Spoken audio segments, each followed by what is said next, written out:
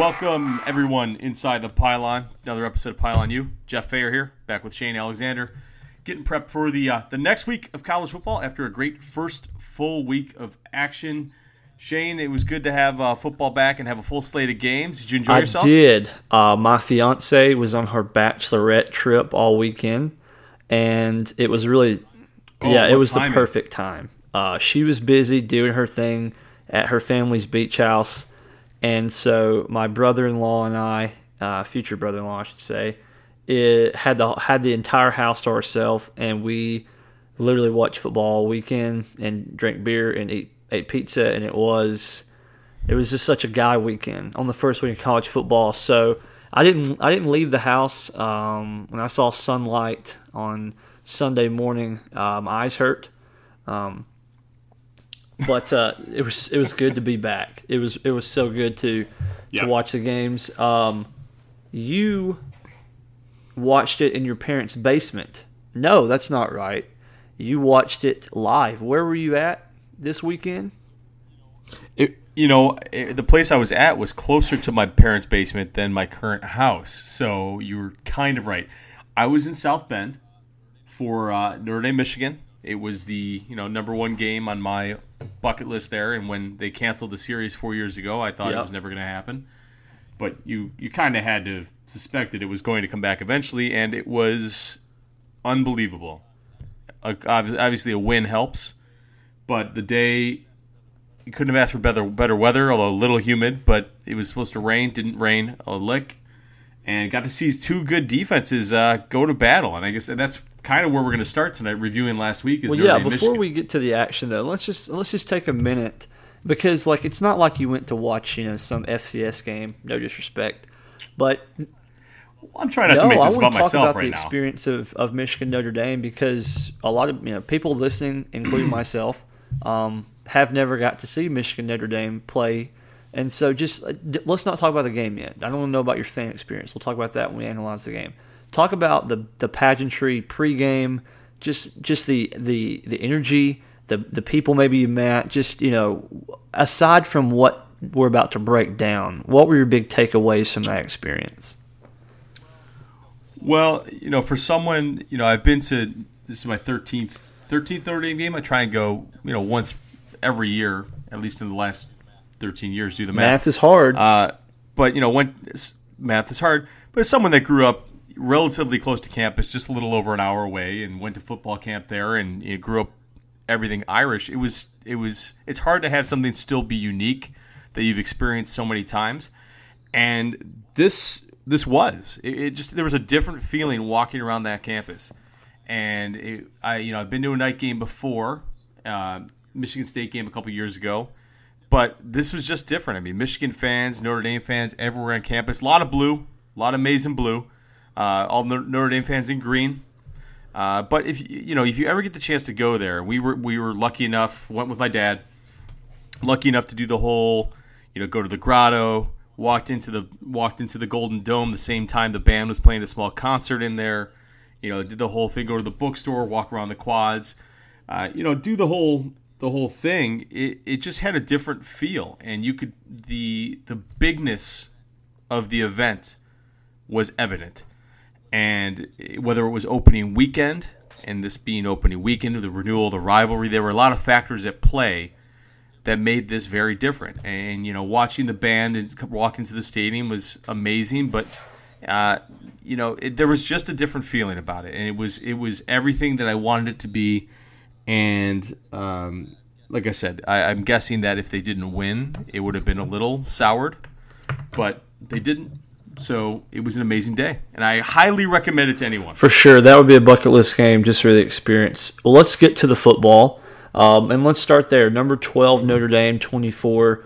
Number 14, Michigan, 17. A game that was built on defense. It was a war, and that's a term we throw out, but it was truly an old school throwback defensive sort of.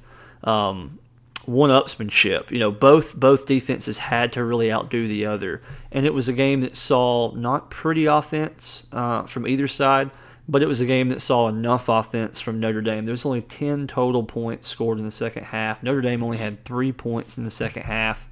Brandon Wimbush had 19 carries, which helped kill the clock and move the chains.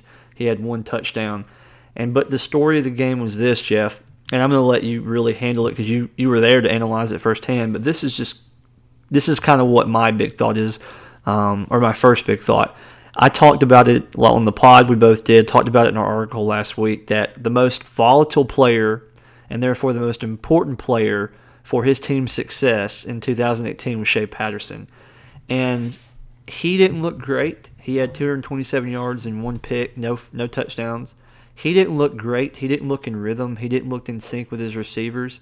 But I'll say this, as much as he may be to fault, I think Jim Harbaugh's play calling and stubbornness and the lack of really opening up the offense, clock management, especially late in the game when he essentially gave the game away to Notre Dame late and didn't allow Shea Patterson and offense to really go for it. And so one of the reasons I was high on Michigan, and it was pure speculation, is because I thought that he would open up the playbook like he did for Colin Kaepernick back in San Francisco.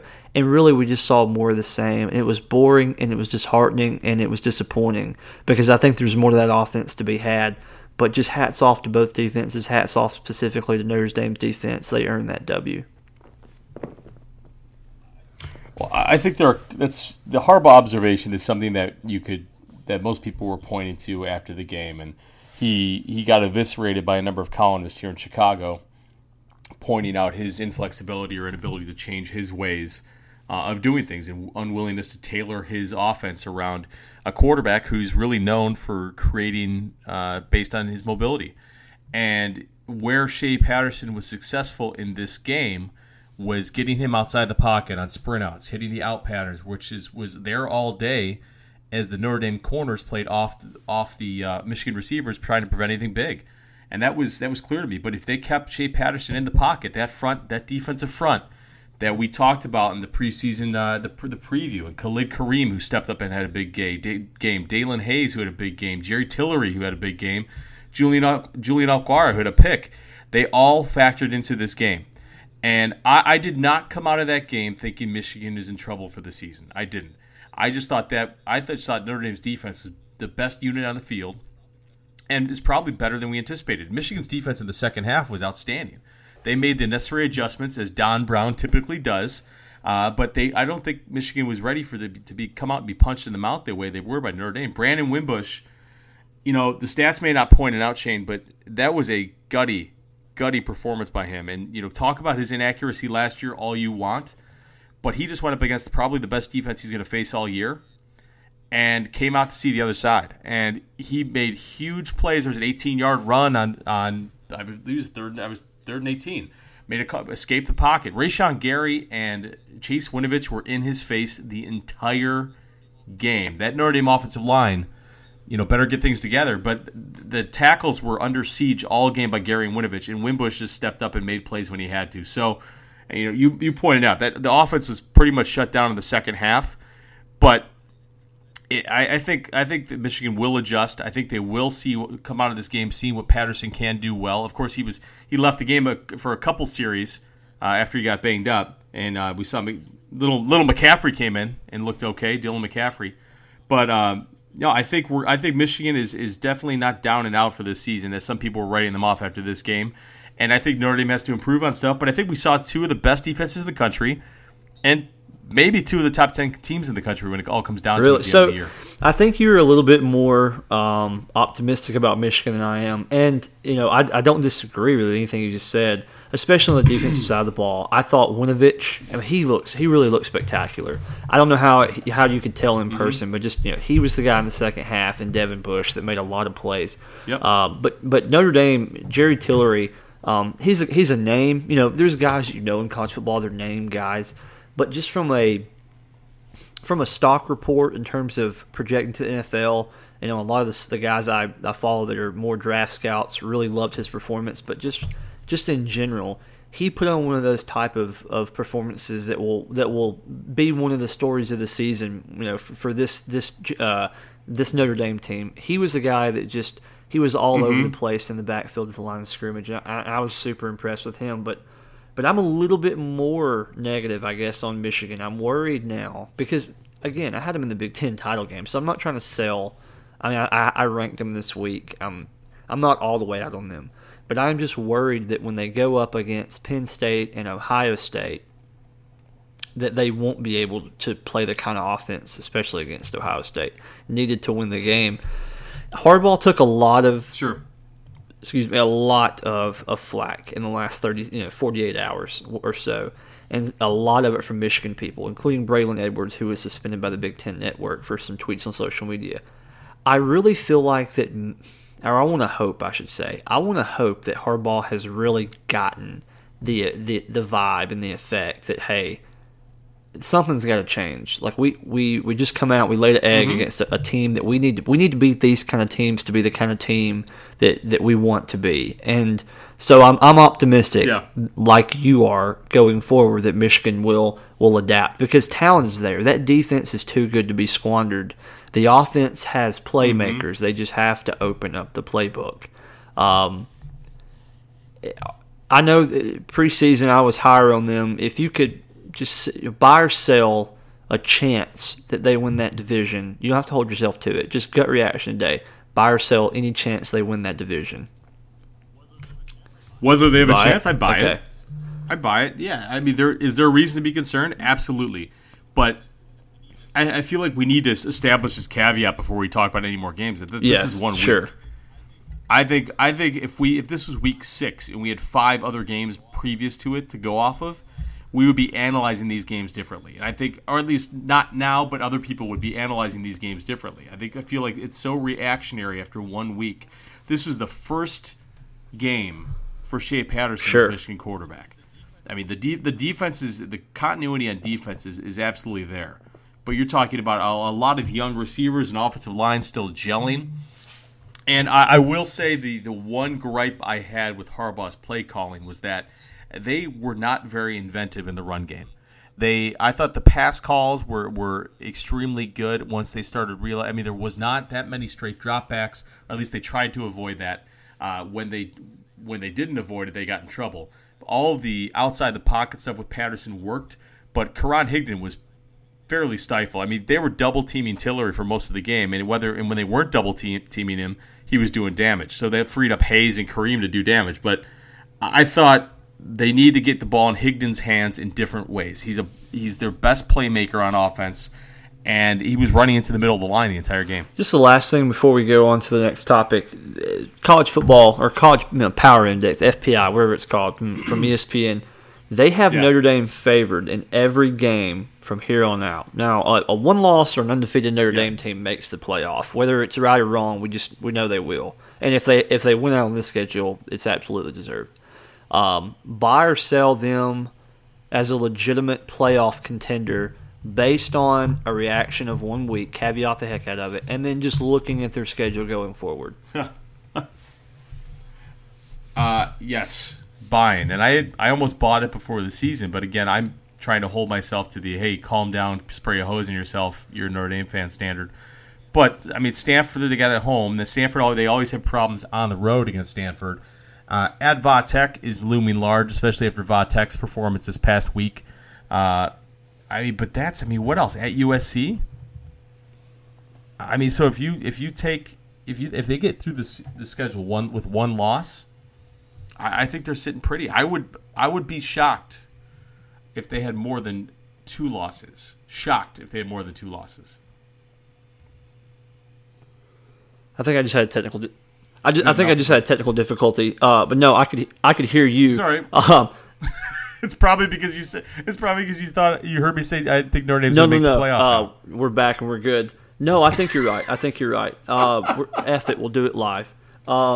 No, I think you're right. After looking at the schedule preseason, I thought Michigan was their toughest test. No, I do still think they have a tough schedule, and I think there will be a loss or so in there. I think Wimbush is going to have to get better as a passer week in, week out. But is it possible? Yeah. Should they be really looked at in that category of teams that can make a playoff? Yes. Let's move on to the next game. Yeah. Let's talk your SEC boys tearing up the Pac-12. As we probably should have seen coming, or at least I should have seen coming. Washington, who I had in the playoff to start the year, but with the caveat that I thought they would possibly lose to Auburn and go 11-1 or 12-1, had a ton of opportunities in the red zone in this one and could not capitalize whatsoever. I think we saw on a national stage the issues that Washington is going to have, the limitations of Jake Browning, the necessity to find another playmaker for the Huskies to make. And I mean, Auburn did not look that sharp in this game. No, on offense, they did not look that sharp. Jarrett Stidham made plays when he had to, but this game was all about the woes in the red zone and the failed opportunities that were there for Washington. Because I think you could say if they settle on 50% of those opportunities, they probably win the game. And outplaying Auburn that point, but Auburn kind of just battened down the hatches and withstood the onslaught from Washington. The thing that stood out to me when I rewatched the game was Auburn's defense. We talked about Auburn's offense a lot in the preseason pod and Stidham and whether or not the shackles were going to come off, and that was my big point. But the Auburn defense was outstanding in this game, and I really, that is a positive going forward. But Shane, do you think? I'm trying to say, does this game tell you more about the potential of Auburn or the limitations of Washington? I really think it's 6 and 1 and half dozen the other. But I'll answer it this way. I think it tells me more about Auburn because I wasn't as high on Washington coming in. I didn't think that win or lose they would make the playoff. Right. So I will say it shows me more about Auburn. Their defense is mighty good. Mighty good. Let me start with the offense, though. We all know that Malzahn wants to be the type of guy that runs a power spread, really an inverted type wing T offense. But he's finally got a guy in Stidham that can throw the ball, and he has an offensive coordinator in Chip Lindsey that is capable to call a spread passing game, and they have the receivers to be that type of offense. I still think that there is some sort of I don't think it's hostility. I just think it's uncomfortable play calling. I don't know if Malzahn gets in Lindsey's way or if Lindsey is not fully adapted to being at Auburn, but the play calling and then just the rhythm of the offense is still lacking for me. But thankfully, they got a hard test out of the way, and they can move on to an easier game and really get that worked out. What I saw was they've got to get their red zone worked out, and they can work on that in practice. They can work on 1 for 6. But I feel like up until that point, there's enough there that gives me hope going forward. Once they figure out who their bell cow is, and again, the last couple of years, it's taken them a little bit of time. Really, since Trey Mason, they've kind of let whoever was the guy win the job before just handing it to him.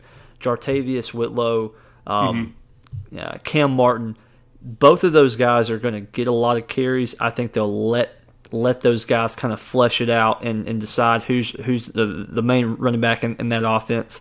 And then in the receiving core, Ryan Davis and Darius Slayton and Nate Craig Myers, those guys can be big-time receivers. So I believe they'll get it worked out. What really showed up for me was defense. Darrell Williams, Deshaun Javis, Daniel Thomas, and Jeremiah Denson. They all had more than 7 tackles. Denson with a big sack. Coe got in the backfield. Dontavius Russell on the defensive line. That he got in the backfield. That line can compete with LSU and with Bama. And with Georgia and Mississippi State, the big teams in the SEC. And I think their offense will get in line and will find rhythm as the season progresses. They get Alabama State next week. That's a get-right game. And then they got LSU. And then that's when we'll see, I guess, for real, if this Auburn offense can become what it has the potential to be or if it's going to be the downfall of the team. Yeah, it's something when guys like Marlon Davidson and Derek Brown, two of the biggest names in the Auburn defense, really don't do much in this game, yet they get all these other star players that really came through. Ryan Davis is going to be one of the most versatile weapons in college football. He gave Washington fits in this one. And, I mean, it's so hard to win going 1 of 6 from opportunities inside the 40 as far as generating points for Washington. I mean, I guess that does give you hope it should give Washington fans hope, because that's not going to happen all the time. And getting in the red zone is more, indicative of what they're probably capable of than being shut out. But I think obviously they'll bounce back next week against North Dakota. But the news came down later after the game that Trey Adams, their star offensive tackle and my Outland Trophy winner, is out for the year. Thankfully, they have a solid offensive line up and down, but that's a big hit right there. And then they found a star on Aaron Fuller at wide receiver. Aaron Fuller played really well, and we were talking about a replacement for Dante Pettis, and it looks like with him and Chico McClatchy, they're going to be just fine. It's just a matter of capitalizing on those opportunities, because they capitalize on 3 out of 6 as opposed to 1 out of 6. And we're talking about this game in a totally different They're not going to play defenses like Auburn's week in and week out, but Myles Gaskin didn't look great. He had a long run, but he was bottled up most of the game. Jake Browning showed he's a nice quarterback, real good college quarterback, but very limited. But against the Pac-12 and a lot of these defenses, he'll be okay. Washington will be fine, but they still got Stanford, they still got Oregon. They go to Utah, which is a buzzsaw for a lot of teams. So this loss, as much as any team this weekend that lost, they're fine. But it is they really are probably one loss away from their playoff hopes being shot. They're not out of it. They can win out. They'll be in the playoff, but they've got to win out from here. Let's go to the next game. Number 25 LSU 33. Number 8 Miami 17. Were we wrong? And all we care about is getting right again. I'm not going to sit here and make excuses and say, LSU, it was damn impressive. I mean, it was very impressive. Mm-hmm. I think I can speak for both of us. We've been very critical and doubtful of Ed Orgeron. It's not that he can't recruit; he absolutely can. It's not that he's not a tremendous coach, mentor, and recruiter. He absolutely is. Both of our worries have been you've got a rah-rah guy that doesn't really know how to be a coach. And so for that reason, we both thought, this is a year where LSU's offense is going to be the same old, stuck in 1995, lack of weapons, lack of quarterback, scored in the high teens, low 20s. Their defense will be great, but they're not going to be able to keep up with modern offenses. It's a 7-5, 8-4 year, and Ed Orgeron's out the door. Now, that still might happen, but it looks a lot less likely after 1 week because the defense looked great. I mean, even better than I expected. Probably top 2 defensive performance, maybe up until that late kind of throwaway score. It was the best defensive performance up there with Notre Dame and Michigan this week. Sure. Devin White is tremendous. He is picking up that Roquan Smith mantle of the SEC linebacker that just sideline to sideline, meet him in the hole, whatever. He's tremendous. And then they found I was thinking about this the other night. LSU offense is the exact same every year. This one may just be a little more developed. They've got hog mollies. They've got some generic white quarterback, underused weapons on the outside, some stumpy, just Louisiana running back that's just like a world beater, and then some crazy white fullback. And that's exactly what they've got this year. But no, seriously, Brissett looked great at running back in the second half, breaking off some runs. And Burrow really was not that effective. Like, if you just box score scout and you efficiency scout, Joe Burrow was not that good. But he wasn't detrimental to the team, which is bitten them so. He didn't turn the ball over. And so that's all they needed. And Miami they're a paper tiger. That they looked like what Mark Richt teams looked like towards the end at Georgia, where there was all hype and then just a lot of fizzle. There's a long way to go for Miami, but we just got to give LSU their credit. If they play like this, they can play with any team in the country. Certainly, yeah, and they've won national titles with the same formula that you talk. The previous struggles have been inconsistency on defense, and the holding onto the ball. I mean, the inability to grind out yards, at opportune moments. And if they're able to do that, then, God willing, LSU is going to be in the talk at the end of the year. But I mean, I just was so disappointed in Miami, a team that, we talked about in the preseason pod of how are they going to deal with success. This is them on a national stage against a team in LSU that, people are doubting them. Yeah. And they had a chance to kind of to capitalize on that. They couldn't. Their O-line couldn't. And their O-line looked terrible. Shane, and I think that's my biggest takeaway from this entire weekend. If we're talking about units that were surprises, that were disappointments, that Miami offensive line was a total disappointment because everything you read coming up to the year about Malik Rozier and his place as a leader in that Miami Hurricanes locker room, and it was almost like he cheated on all these offensive linemen or something, or he stole money from them the way they were not protecting him in this game. It was rugged.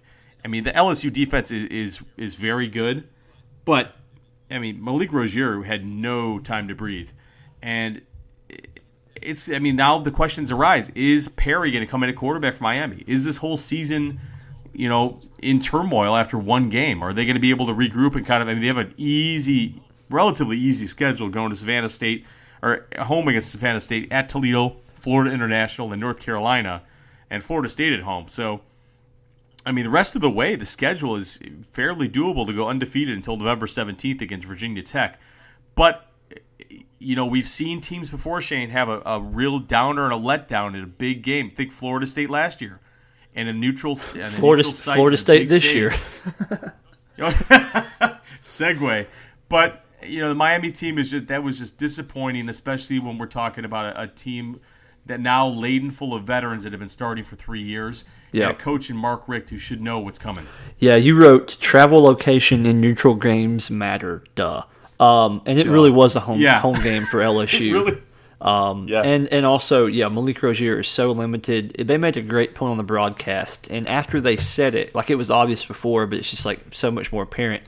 All Miami's play calls were either literally RPOs at the line of scrimmage, or not really run pass options, just run options with the quarterback or the running back, so just pure option, or an RPO with a throw, 25-yard downfield. There was no intermediate. There was not even short passing game. It was all just bombs, posts, deep digs, what have you, corner routes, or deep crossers, or it was line of scrimmage stuff. Rozier doesn't have a short game or an intermediate game, and it became predictable. And when you've got athletes like LSU, you can just play coverage, and it's just Rozier hit some really teardrop throws, but for the most part, it was he couldn't do anything. And so if he's going to be that limited, they're going to have to look, I think, to Perry. He was suspended this game, didn't make the trip. I don't know what all that was about, but if he is able to get right with Mark Richt, you would think they would need to give him a look, because Rozier is just not going to be the guy in every situation for you. Segue that of underwhelming performances. This was the hardest game for me to pick this week. I went back and forth, and I liked Va-Tech more going into this game overall. I mean, I even told you before the first pod, I was thinking about picking Va-Tech to win the division over Miami, who I really liked.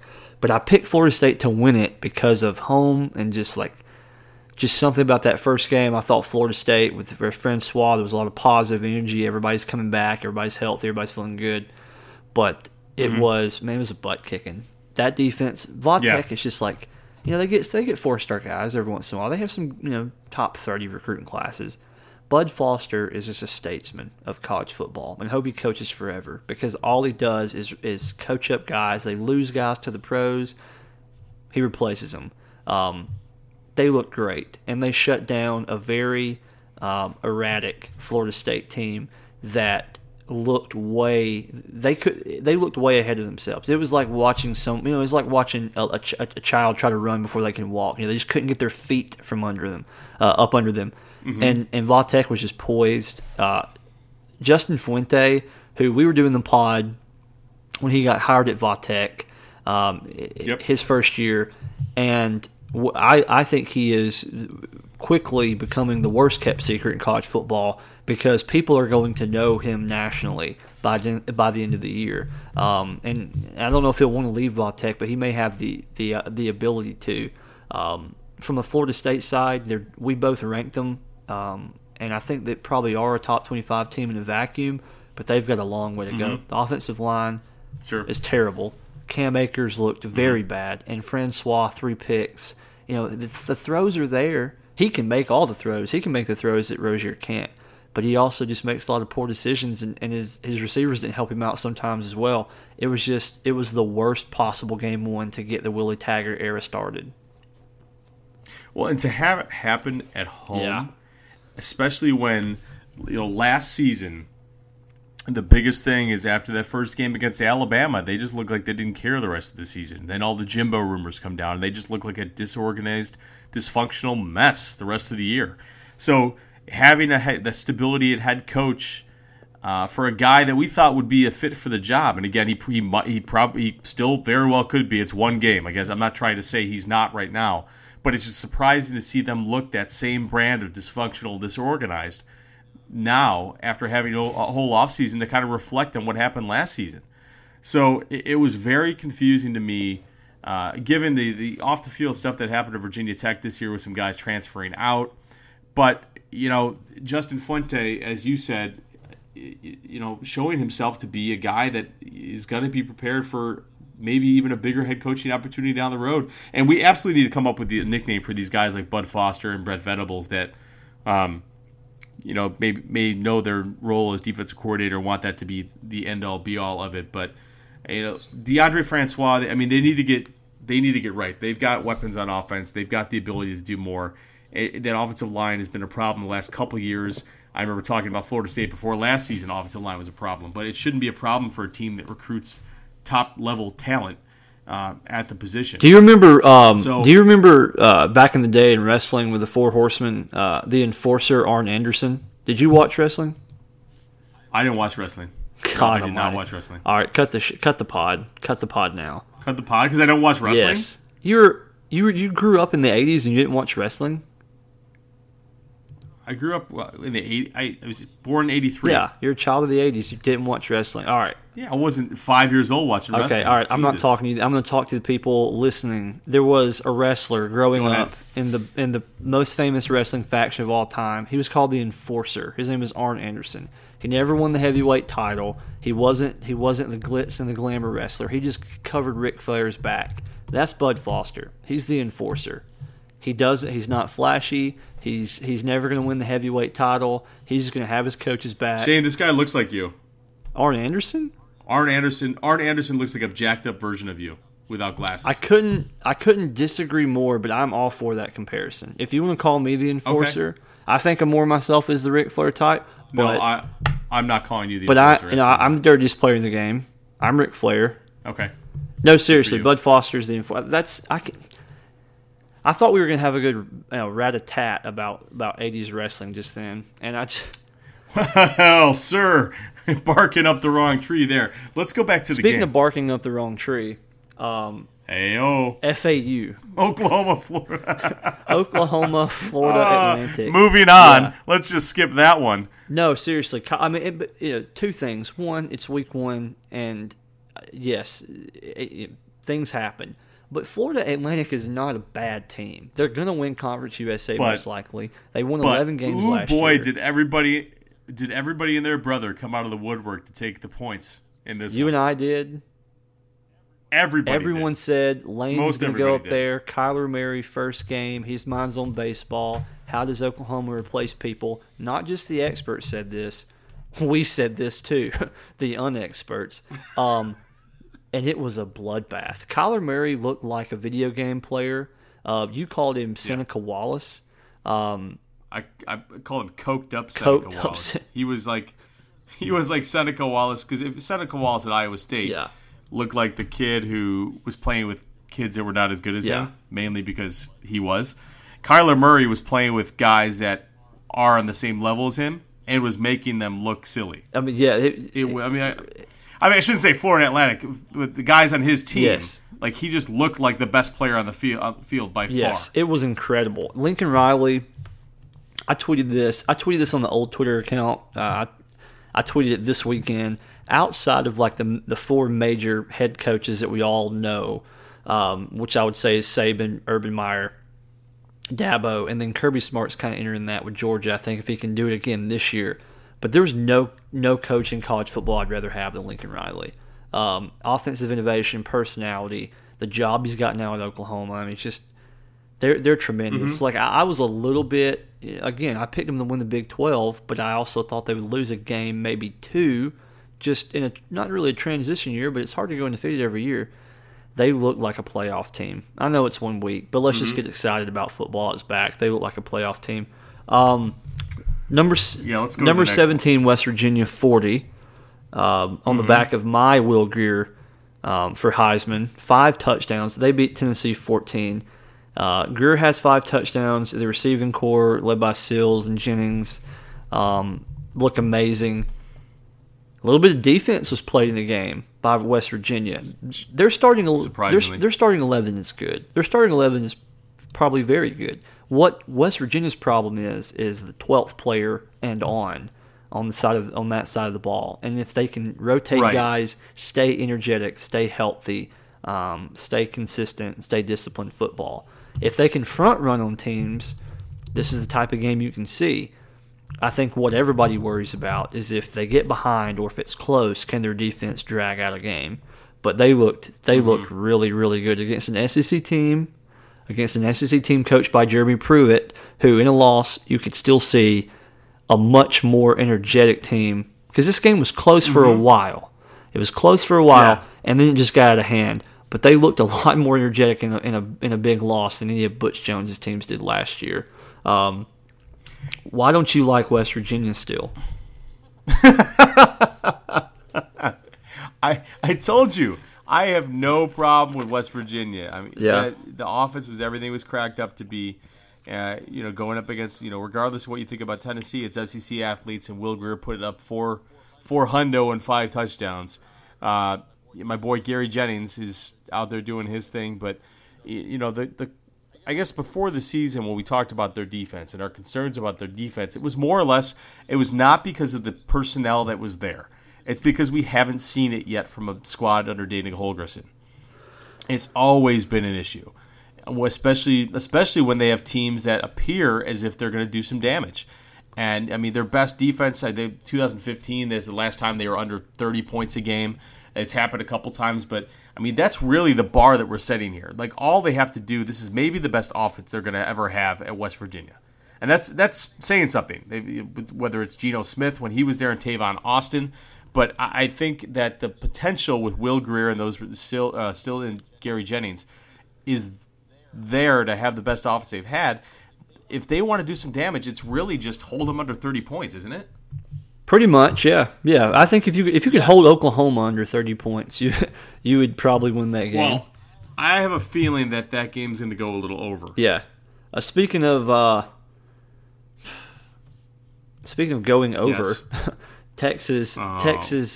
I love you trying to segue everything here. It's very nice. No, it's a wrestling term, is going over. And the 2 people that listen to this pod that like wrestling would understand that. But it was a bad segue, but it was a topical segue if you got the joke. Texas went over to Maryland, 34-29. Texas not back. And they looked bad. I mean, that was an interesting subtweet there of me. Thank you. Yeah. No, I mean, I had them ranked too. I was very shocked by this loss, especially considering the fact they have talent. They obviously have one of the best coaches in college football, best up-and-coming coaches in college football, and they just got out-coached by a team. And I don't want to make light of this at all. They out-coached by a team. Did the strip club play a factor? Did the strip club news play a factor? It's a serious question. Okay. I didn't know how you were going with that. Not really. No, I don't know. I don't know because I don't know. That's a hard question to answer. It really is. It didn't move on. But I think the credit has to go to Maryland and I want to be serious about this. They're dealing with the death of a teammate. They honored him in the game. The first play of the game, they came out with 10 men. Texas declined the penalty. It was a great gesture. And after the game, Matt Canada was very emotional about it. they've had a rough offseason. Their coaches on leave of absence. They've had to fire their strength and conditioning coach. Matt Canada, this is his first year at Maryland. He's the interim head coach. They went out and they played a heck of a game. So just hats off to Maryland. But Texas has a long way to go. These perennial powers that are trying to get back, and we all want them to be back, they're definitely not back yet. On this, Maryland didn't really even play their best game on offense. They've got some weapons in DJ Turner, and Tavian Jacobs, and Ty Johnson, but they really didn't even play their best game on offense. This was kind of a hold on for dear life. We've got some players. Let's try and get it done. Yeah. They've got, and you really saw on defense, they brought in some transfers the last few years, and Byron Cowart and Trey Watson from Illinois and Marcus Lewis from Florida State all had an impact in this game. So it's interesting to see these Power 5 non-top level teams bringing in transfers that have an immediate impact, and kind of, if they're not able to get the top level recruits, trying to find another market inefficiency to get players into their pipeline, and that showed itself in this game. That's a good point. Former number 1 ranked defensive end Auburn commit Byron Cowart. Interesting. All right, let's go to. No, go ahead. What was that? No, let's go to your number 1 Alabama, 51-14 over Louisville. Louisville talking a little trash like a couple months ago, throughout the last couple months, and I think we all could have expected this was coming. And the thrashing that they administered to the Cardinals on Saturday. I don't understand why you would be, as a Louisville player, decide it was a good idea to trash talk Alabama. Tua came out, showed why he got the job, looked mighty impressive. Articles coming out already about why he's the greatest quarterback in college football, which I will take issue with. But I don't mean to rain on the parade, because he looked. And I should point this out: the media response to the quarterback situation is not Alabama's fault. Absolutely. Like, that's the media. That's the media being the media. Absolutely. Whether it's people calling Tua to being the best quarterback ever, or people getting on Saban about his response to Maria Taylor in the post game, which probably wasn't appropriate, but you understand where he's coming from there. Alabama responded against a pretty decent, I'm guessing, a bowl-bound team, and made it look pretty easy. And I think another star was born in this game too, Shane. And that's a guy that was already on people's radars, but I think the national audience got to take in a little Deontay Thompson and see what he was all about. And then a guy that we've raved about for a while now, and Jerry Jeudy looked very good. And we talked about how Alabama's probably got its best perimeter weapons they've had in the Saban tenure. And now with the best passing quarterback they've had, we have a potential of seeing a new type of Bama. But talk a little bit about Deontay Thompson and Tua, and these new guys are taking the reins, taking the mantle for this Bama team. Yeah, I think that's interesting how you put it. Seeing a new type of Bama. I said this after the national championship game. Everybody, and I'll pat myself on the back. I told everybody this is going to happen since January, and I don't have any connections at Alabama, but it's just I think everybody likes to make more of what it is, and sometimes when you're so close to a program, is you kind of miss the forest for the trees. But I actually think I do a pretty good job of not falling in that trap. And for me, it was just it was obvious from January, knowing what I know about Saban, knowing what I know about the program, that Tua was going to be the starter. And you're exactly right. The only reason that this is as big of a story is because it's media concocted. Go back to every quarterback battle where there wasn't a incumbent quarterback, and say what you want to. Jalen Hurts is not the incumbent after the national title game performance. Every year that there's not been an incumbent quarterback, there has been an open battle into at least the first, if not first 2 or 3 games of the season. He's not named a starter. Someone has to take a first snap, sure. But 3 or 4 years ago, Jake Coker was supposed to be the guy. He comes from Florida State. Blake Sims wins that job. A couple years ago, Blake Barnett, number 1 quarterback in the country, coming to Bama. He's Lane Kiffin's dream quarterback. He's going to be the guy that Tua looks like he is. Jalen Hurts wins that job, and now Tua wins the job, because at the end of the day, all Saban cares about is winning. He cares about effectiveness and efficiency, and he cares about leadership. And Tua has all those things. It's not that Hurts doesn't. It's just that Hurts doesn't give them the dynamic that Tua does. And so I was not shocked that Tua took the first snap. I told you he would, and he did. But even I was surprised at just how insane he looks. Everything he does looks... It's honestly like... It seems like a more composed Manziel. Someone on Twitter said maybe a more athletic Wisconsin version Russell Wilson. And I can get behind that too. It was just an incredible performance. With him there, I don't know if they lose. I've never seen anything like it. The offensive line looked pretty good. There's still some stuff to get worked out there. Can I give you my crazy comp? Can I guess it? You're Sure. gonna say Doug Flutie? Okay, No. good. Come Go on. ahead. No. A more athletic Matt Leinart. All right, well, you're done with the comps. No, seriously, Why? explain it. Because he's left-handed? Yes, it's just the left-handed thing. No, the composure. Okay. The composure and the fact the game when Matt Leinart at USC, not in Arizona. Right. The game looked slow. Yeah, it really did. The game just looked like it was coming. It was calm. He was collected. And, Matt Leinart obviously was a statue in the pocket. But at the same time, that's just the first one that came in my head. If you let me work on it for a little while. But, and you got to, come on, Matt Leinart was one of the best college quarterbacks we've had. So. 100%. That's actually. If you caveat the fact that Tua is like 3 times athletic, I can totally see. What was the first thing I said? Yeah. A more athletic, much more athletic. Yeah. Okay, we should say an athletic.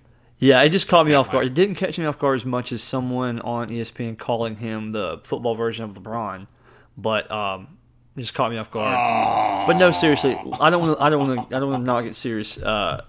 Well, let's run through a few more of these games. Okay. I'm sure we're gonna wax on about Tua many more times. Okay. This year we're gonna have But opportunity Deontay Thompson's really good. That's all I got to say. We haven't even got to Deontay Thompson. Oh Jesus, I'm sorry. Deontay Thompson is really good. Yeah, like he's best safety in the next draft. Yeah, for sure. And he's not. I don't think he's as good as Minkah Fitzpatrick was last year. He's definitely not, because Minkah is just a different kind of safety. But he's different. He's so different. Yeah, he's different. He's like HaHa Clinton Dix, where you can put him back at center field, and he is just so rangy. He is incredible, and he adds an interesting dynamic, because a lot of the cornerbacks in front of him are younger, and so the fact that you can put him back there and let him be rangy and let him cover. It is an important dynamic to that defense. So he was spectacular. Let's move on to some quick hits, because we're going to talk about Bama every week, and this game wasn't important. It was just a fun game to watch. All right, number 21 Central Florida 56-17 over UConn. Saw it coming. Didn't know how they were going to respond without Scott Frost. Clearly they did against a conference opponent. Mackenzie Milton keeps it going after a strong year last year. Could be, top 5 Heisman guy, maybe this week, and he's trending up because they're going to be favored in probably every game they play. Number 4, Wisconsin 34, Western Kentucky 3. Kind of a sluggish start. Jonathan Taylor had a pretty good game, a really good game, I guess. But a little bit of a sluggish start. You get the W, you keep rolling. Wisconsin's not always going to win, the 60-3 blowout game.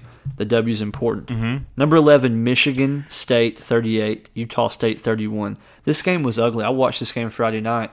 It was ugly. It was brutal. It was the worst. Mm-hmm. It was, there's a lot of stereotypes about Michigan State when they're playing average or playing bad, and they lived up to every one of them. Lewerke didn't look great. L.J. Scott, I thought, was the most consistent part of that game for Michigan State, and Rodney Anderson's probably the best running back in college football, but L.J. Scott's my favorite. I've just always been a big fan.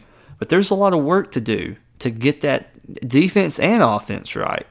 You kind of expected this more than I did, though.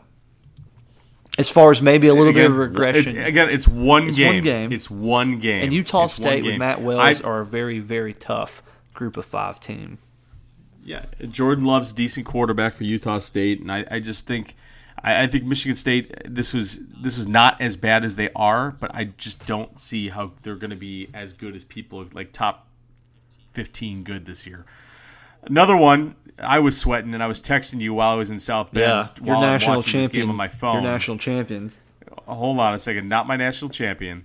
It's just funny. Like last year, I was down on Penn State. Now I'm up on them, and it's a roller coaster of emotions. But they held on shouldn't say held on. They stole the game from Appalachian State, 45-38.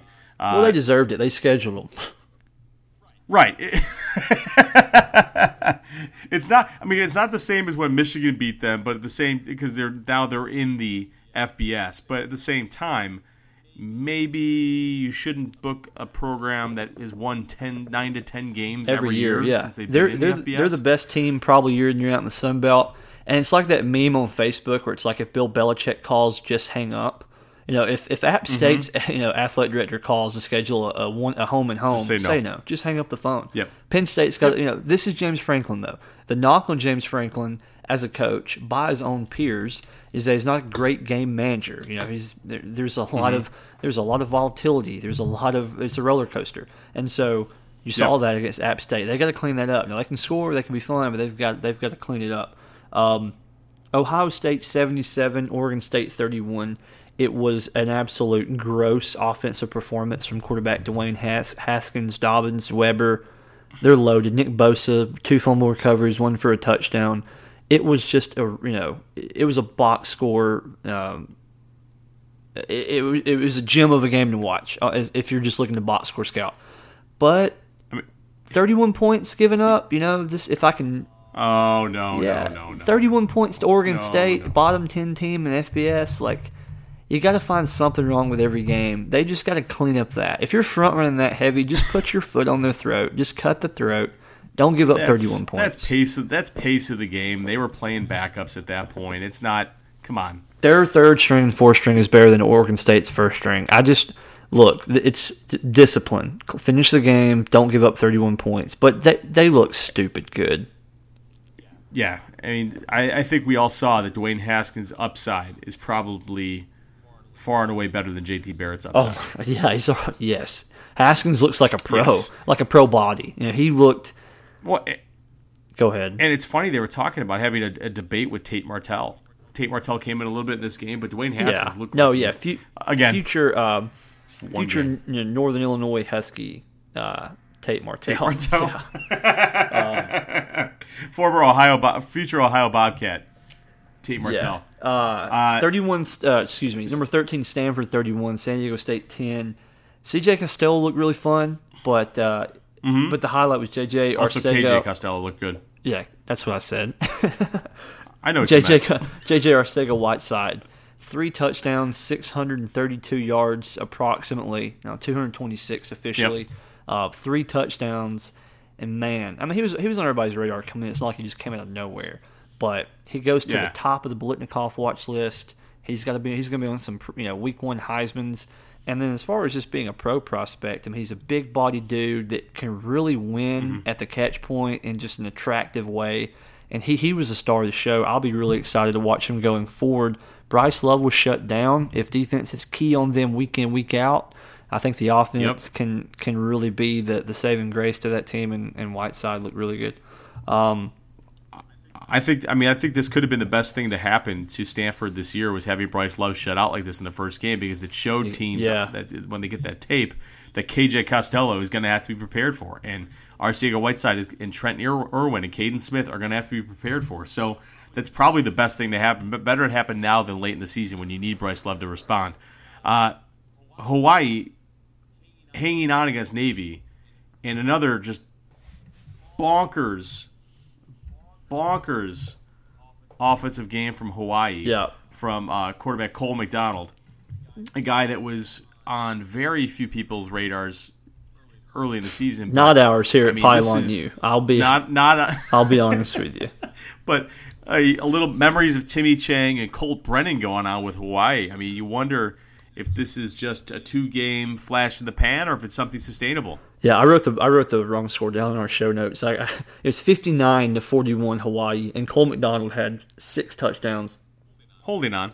Yeah, we're not going to talk a lot about it, but after being down for several years, they're running a new system now. It's sort of pistol based, and they look. So I said Hawaii 2.0 is 2-0 was the tagline in the show notes, and they're just a fun team to watch going forward. No one was expecting them to have a really good season. Now they're 2-0 with 1 trillion yards, and Cole McDonald is a name on all of the college football guys' radar. So something to look forward.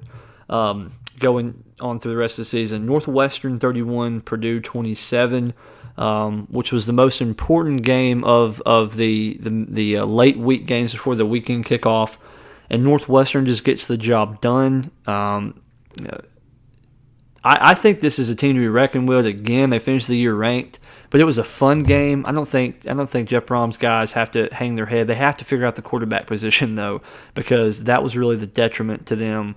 Was just not having great quarterback play. But they battled. They've got offensive guys, and Rondale Moore looks like the next big breakout star in the Big Ten. He honestly, I was just watching it, and it's an easy comp. I was like, that's Percy Harvin. That kid can't be stopped. He was lining up in the backfield. He was lining up in the slot out wide. They were throwing screens. Northwestern had a lot of trouble corralling him, but Jeremy Larkin for them looked really good at running back. They did a quarterback rotation, so I'm interested to see what the deal is with that. But I mean, again, Purdue's a fine team, and Northwestern looks like they could be on their way to being ranked. Ole Miss 47, Texas Tech 27. Really, the only thing to say here is this: Ole Miss has 3 wide receivers that are going to play on Sundays in Brown, Metcalf, and Lodge. And I'm just going to throw this out after 1 week, an overreaction. Is Jordan Ta'amu a better quarterback for Ole Miss than Shea Patterson would have been? I say yes. I agree. I think that's the case. I think you're Jordan Ta'amu. I mean, as long as you get the ball to those 3 guys, I think you're better off. That's Shea Patterson. I mean, it's well known in big games he struggled at Ole Miss, and they're going to have some big games they need to get the ball in those guys' hands. But I think we're going to have to know more when they play a tougher competition besides Texas Tech. I mean, Texas Tech is. I don't think they're going to. Bama. I don't think this is going to be Bama at Ole Miss week 3 will tell us a lot about both teams. And if there is a snake bite on the schedule for Bama, I think that would be it. Ooh. We'll see. I should mention this before. I forgot to neglect it. Usually when Northwestern has a big first game and they come up big, they have a letdown the next week. That's a good point. I should let you get that in. Be wary of that. BYU, Arizona. I saw the fourth quarter of this game because I finally got back. I saw the whole Saturday game. It night. was terrible.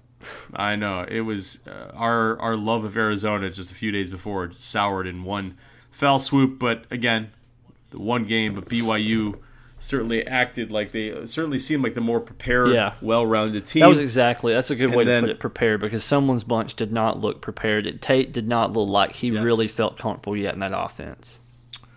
No, and it's disconcerting because I think we were both excited about Tate in that offense. And now 22 Boise State, 56-20 over Troy. Your Troy Trojans struggled mightily. And Boise State looked like the group of 5 team that we expected them, best group of 5 team, as we both called them last week, that we expected them to be.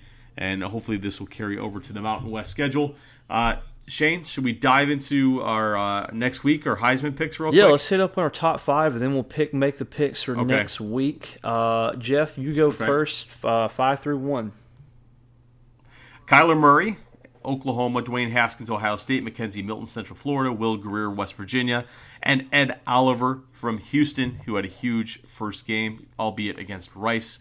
But adding 3 tackles for loss to his career total is nothing to shake your head at, and I always like plugging the defensive guy in there. Should be known that none of my top 5 from the preseason top 5 are in there right now. Good job picking Jeff. No, I mean, I Shane, think, just real quick, I think, and I tweeted this, the biggest change that you should make between your projections and everything should come from from preseason or week 1 to week 2, because you finally see teams. A lot of this stuff is projection. Now we kind of know a little bit of the direction some of this is headed, and we can make a more educated projection. So, no shame in switching up your Heisman. I'm not upset. What are your 5? Who are your 5? Will Greer's 1. He remains there after 5 touchdowns. Tua Tagovailoa. If Bama goes undefeated, he plays like this every week, whether he deserved it or not, which I think he would. He would be in the Heisman. Kyler Murray 3, Mackenzie Milton 4, and Dwayne Haskins rounding out my top 5. Let's go to next week's games.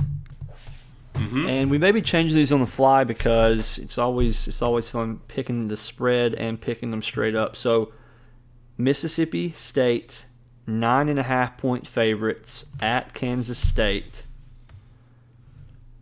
Spread and then straight up, I've got Kansas State covering. I'm not going to pick against the Wildcats in Manhattan, but I've got Mississippi State winning the game.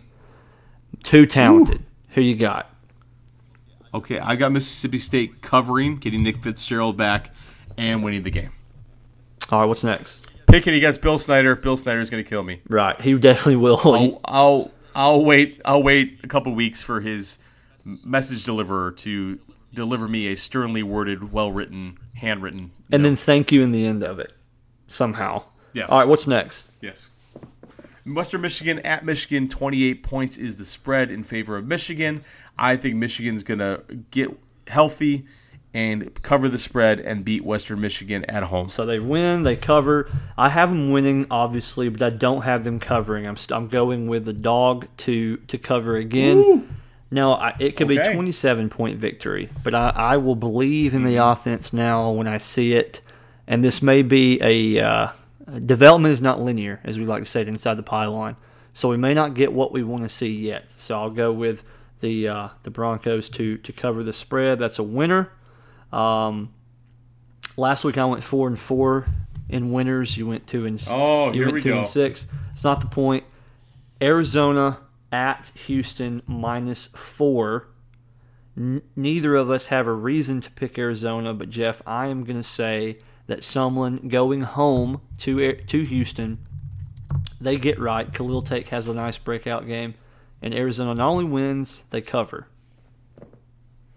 I agree with you. I think we see eye to eye on that one. I think it's another get healthy game.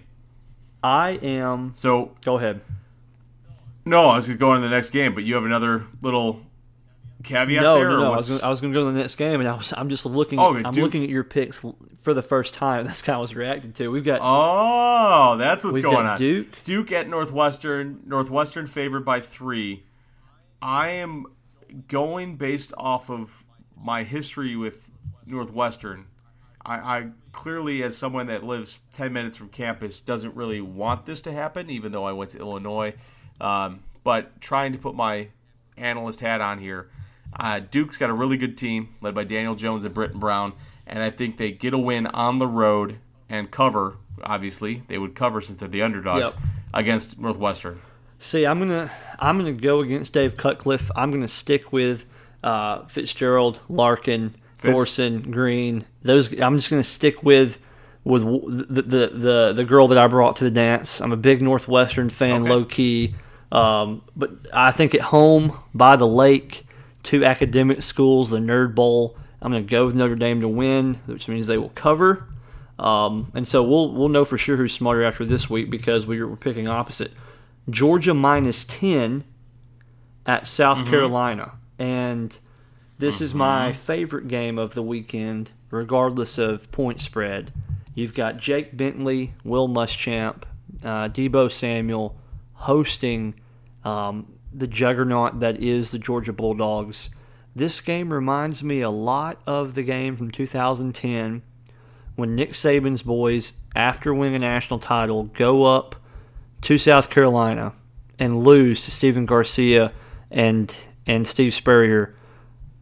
I don't have it in me to pick the Gamecocks to win, but I do have them covering the 10 points. I believe they'll give Georgia fits. That crowd gets crazy. And so I think Georgia will win, but I think South Carolina's going to cover. I think Georgia's going to win and cover, and I can tell you I don't feel great about it. That's the kind of analysis you look for only on Pylon U. Why will Georgia cover? Give me one reason. Why? And I'm not being sarcastic. If they cover, that means they win securely by 2 scores. So it's a sound victory. If they cover, why will that be? Well, we're counting then on South Carolina's defense to come out and get stops against Fromm and Swift and the guy. And I have more confidence in Georgia getting stops against the South Carolina offense than I do about the South Carolina defense getting stops against the Georgia defense. Much more confidence. Got it. And I as much as I love Deebo Samuel and I like Jake Bentley, I don't think they have the necessary firepower and weapons to take care of Georgia. I don't. Tell me where the pass rush is coming from South Carolina. It's going to have to be a collective unit. Is DJ Wonnum out?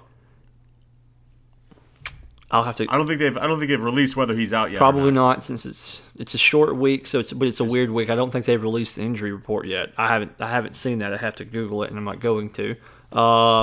Let's see here. Iowa State at Iowa -3. Matt Campbell and the gang. David Montgomery going to Iowa.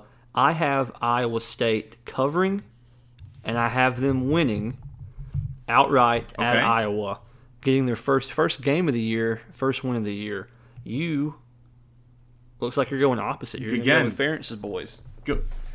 Going the other way. I'm going to go with Ferentz's boys. Nate Stanley taking care of business against Iowa State in the rivalry game at home. So let's go to Clemson, Texas A&M. Now, we see eye to eye on this one, and very interesting that we do. Clemson favored by 11.5 on the road at A&M.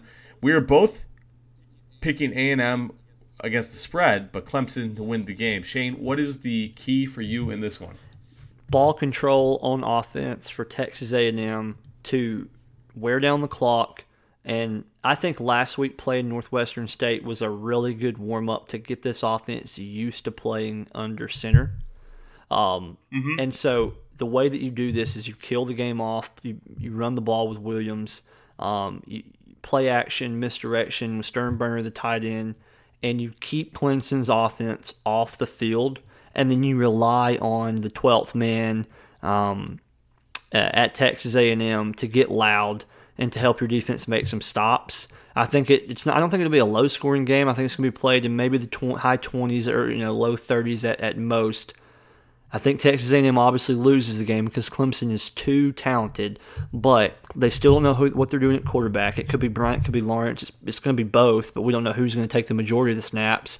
So that could create some unbalance in the offensive rhythm. That combined with playing on the road and playing with a team that's got a week under their belt playing in that type of offense at home, I'm going to go with the Aggies to cover, but I'll go with Clemson to get the win. Yeah, I'm with you there. I think Clemson is going to win the game ultimately. Be interested to see how much Trevor Lawrence plays and Kelly the split there. I'm guessing they start Bryant again, but I think A&M's strong enough to cover in this one. Before we get to the rest of our picks, Shane, I did want to touch on thank our sponsor, MyBookie.ag. We got a sponsor, guys. We do. We're big time. But ever since we started this podcast, people have been asking me for advice, and I don't know why because I had a bad record last week. But usually it's what team to bet on. The truth is I don't know who's going to win. None of us do. Shane thinks he does. But you got to check out MyBookie. Remember, who you're betting on is just as important as who you're betting with. That's why I always tell people to bet with MyBookie. Trust me, guys, they are in the best bet this season. They've been in the business for years, have great reviews online, and their mobile site is easy to use. Lay down some cash and win big today. Only recommend this service to listeners. That's been good to me, and MyBookie has. You win, they pay. In-game, live betting, most rewarding player perks in the business. And for you fantasy guys out there, you can even bet the over-under on fantasy points per player, which will make things more interesting as I'm losing money on my game bets each week. Join now, and MyBookie will match your deposit dollar for dollar using the promo code PYLON to activate the offer. Visit MyBookie online today. That's MyBookie, and don't forget to use the promo code PYLON when creating your account. You play, you win, you get paid. Shane, 3 more games left on the docket. Kentucky at Florida. Florida favored by 14. I've got Florida winning and covering. I know Kentucky's a tough out, but Florida looks like after one game looked pretty sharp under Dan Mullen. Shane, what's your take on this game? Florida's going to win, and it'll be 32 straight times they've beaten Kentucky, but they're not going to cover. Kentucky, really nice football team under Mark Stoops, and Florida got a little bit ahead of themselves last week. They're feeling really confident. They scored a ton of points. Felipe Franks looked really, really good. Dan Mullen looks to be like he's doing another quarterback whispering job with Franks, but the Gators come back down to earth a little bit. Tough first SEC game for the Gators under Dan Mullen. So Florida wins and Kentucky covers. USC at Stanford. minus 4.5. JT Daniels going to Palo Alto. I'm going to have USC covering in this. Last week, Whiteside, Arcega-Whiteside looked phenomenal. Costello looked really good. Stanford is obviously built to win a lot of football games this season. I think they win this one. I think this is a close field goal type game that USC kind of overperforms in maybe a little bit. Stanford gets the win, but 4.5 is just high enough for me to think USC. I'm going dogs this week. Week 2, teams come back to earth a little bit. I know. This is something. I'm going dogs. 8 out of 10 picks. 8 out of 10 picks, you're picking the dogs covering the spread. Yeah. That's a thing right there, Shane. I think Stanford's going to bounce back. I mean, they look good in the passing game. I think the running game is going to bounce back this week. And a tough first road test for JT Daniels. And I think Stanford covers the 4.5 points. The last game on the docket, Michigan State favored by 6.5, coming off a tough game, as we mentioned earlier, against Utah State, going on the road to Arizona State to face off against that. I think Michigan State. I think we saw Arizona State in their victory look better than they probably are, and I think we saw Michigan State play worse than they probably are, and I think Michigan State wins and covers. Shane, I'm guessing you're going to dog. I'm going the dog. Herm Edwards, week 2 at Arizona State. Manny Wilkins, that offense looked pretty good last week. Michigan State on the road playing another team that's got some talent. They looked sluggish last week. I think they're going to come out the gate sluggish again in the desert. They'll ultimately get the win, but I'm taking the home dog in this one. So that pretty much rounds out our show for the week. It's going to be a decent second week of college football. I know in the past few years there's been some real stinkers week 2, but there's some actually really good games this upcoming week. Some stinkers. Yeah, I think it was last year, or maybe it was year before, there wasn't a top 25 game at all. It may be a couple years running in week 2. It was bad. This year, there's some pretty solid games, so we're going to be looking forward to that. So that wraps it up, I think, right? Yeah, man. We'll be back with you guys next week. Like always, check out everything going on at InsideThePylon.com. Follow us on Twitter. I am at Jeff_Fair. Shane, where can we find you? You can find me on Twitter. It's SAlexanderCFB. I've had that Twitter at for a couple of weeks now, changed it. So it's SAlexanderCFB. And you can find our weekly Pylon U article online at InsideThePylon.com. We give you our full top 25 ranking plus our next 10 out. We give you our top 10 Heisman. We have a new segment called 4 Downs. We're really dive into the 4 big things we took away from the previous week. And then we have this 10-second segment where we're going to break down just 10 quick hitters, tidbits of info for you to take into the next college football week. So be on the lookout for that. And I think that does it. Is Coach Ed O signing us off? Yeah, Coach Ed is. Okay. Go Tigers. Guys, subscribe on iTunes and SoundCloud, and we'll see you guys next week on Pylon U.